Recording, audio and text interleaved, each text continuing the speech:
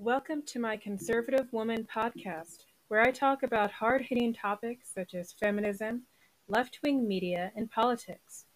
For as long as I am able, I will continue to speak truth, I will urge for true justice, and I will proclaim freedom. I am the Conservative Woman. Enjoy or be triggered. The public school system. Now we come to something near and dear to my heart: education. I was homeschooled the better part of my life. The few times I did go to school, I can hardly remember a darn thing I learned. The public schools education is a joke. Controlled by liberals for years, 20 to 30 years at least, they have systematically began removing the things that might actually make an impact in children's lives, such as life skills, home ec, and in many places even shop classes, while claiming they are actually increasing job ability for these students. Everyone knows that trig and poli-sci are common classes needed for normal jobs, right? While claiming to teach a broader worldview, the kids of today have never been more closed-minded about the world, with updated histories that show the true story of American history, and social studies that teach kids more about where other countries are on a map than the actual countries themselves. Our children, and many of ourselves, have grown up completely ignorant of a true worldview. What, oh what, might the teachers teach if they taught that a large portion of the slaves brought by the wretched white man had actually been purchased by black slavers, a practice still often utilized in the seedier parts of Africa, such as the children soldiers?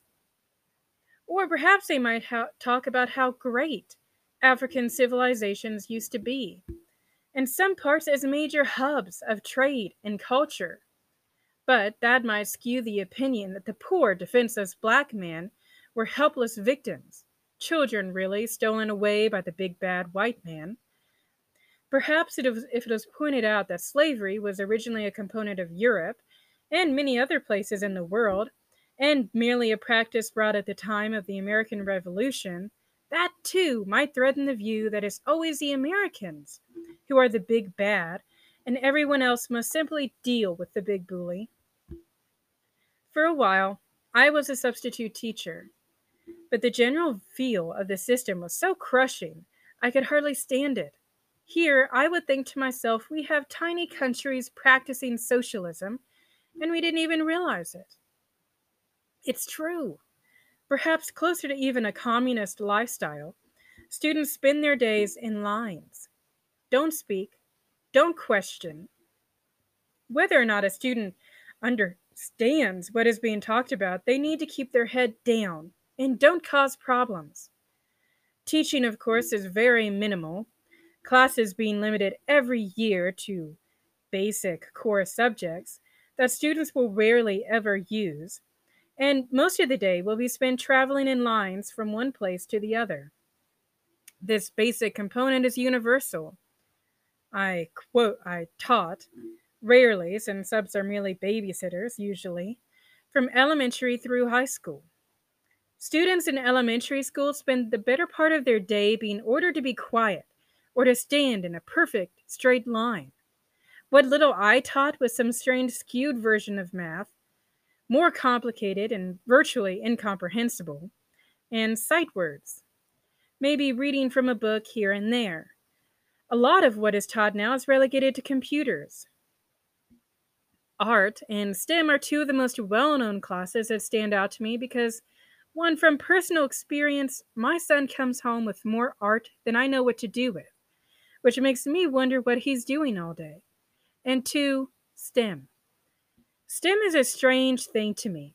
Basically, this has replaced science in classrooms now. It teaches, according to the teachers, how to make things.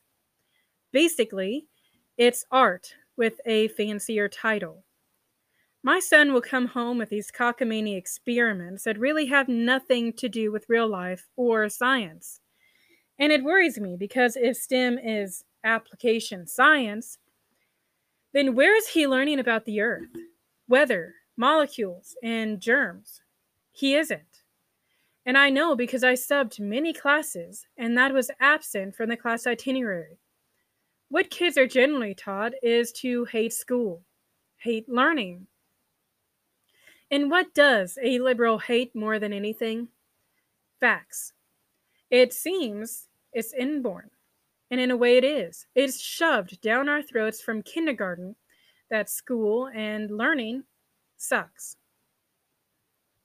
My experience with middle school was slightly better. The school I subbed at was better than most, and I found a slightly better experience, which was all but eliminated by the time they got to high school.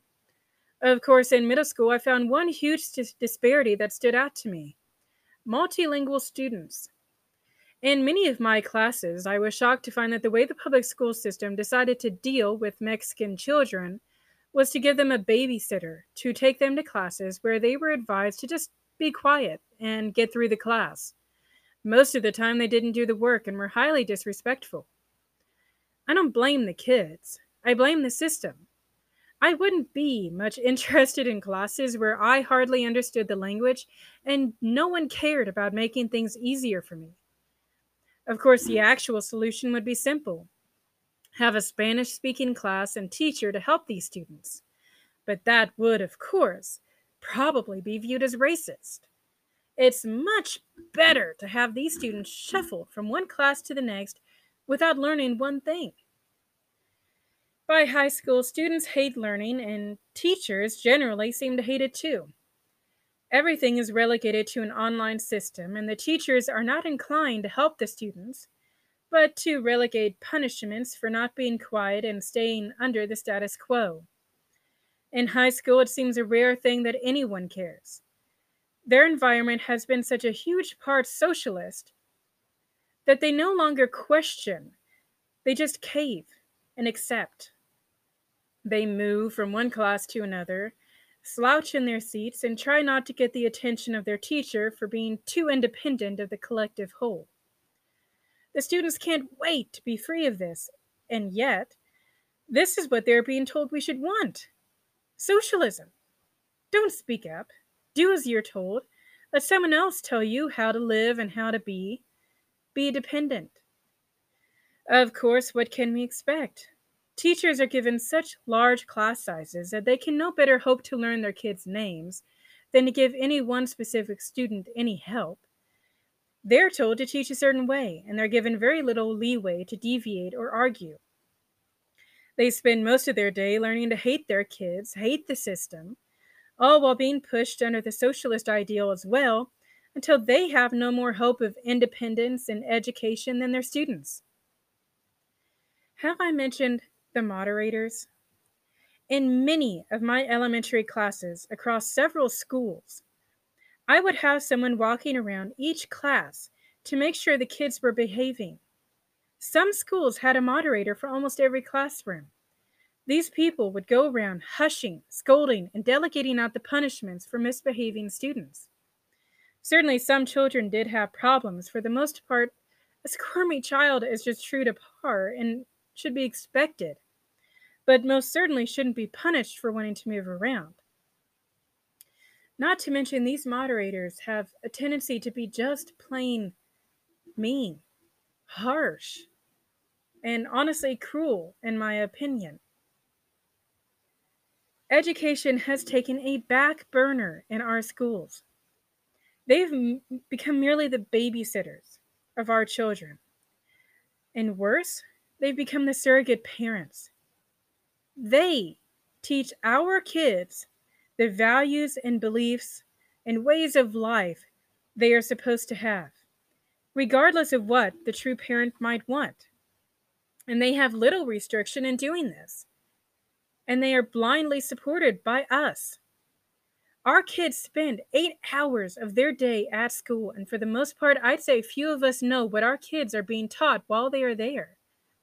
As the liberal power grows, even more so in our public schools, it's a fact now that regardless of what is right and what should be protected, like our children's innocence, that our children being indoctrinated without our consent is a given.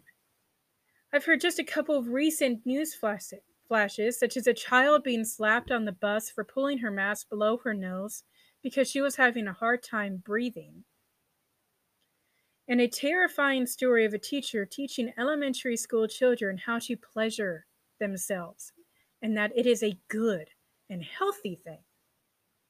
Anything to prove that the liberal agenda is correct. It doesn't matter how we damage our kids in the meantime. If they're fucked up, then it only makes it easier to sway them as adults. Our public school systems are a joke. They take out things like home ec and call it sexist. Now we have a large portion of people who have no idea how to cook, clean, or sew. Is it sexist to know how to take care of yourself? I don't think so. I think that is what is called a life skill. But the liberals don't want women to know how to take care of themselves. We wouldn't make very good victims that way. Science and fact take back burners while schools push to put BLM and pride flags in every classroom. Liberal teachers are touted as social justice warriors for teaching kids who barely understand who they are that gender is fluid and they can change it at will, or that being white means that they are automatically bad people. This is the world that we live in.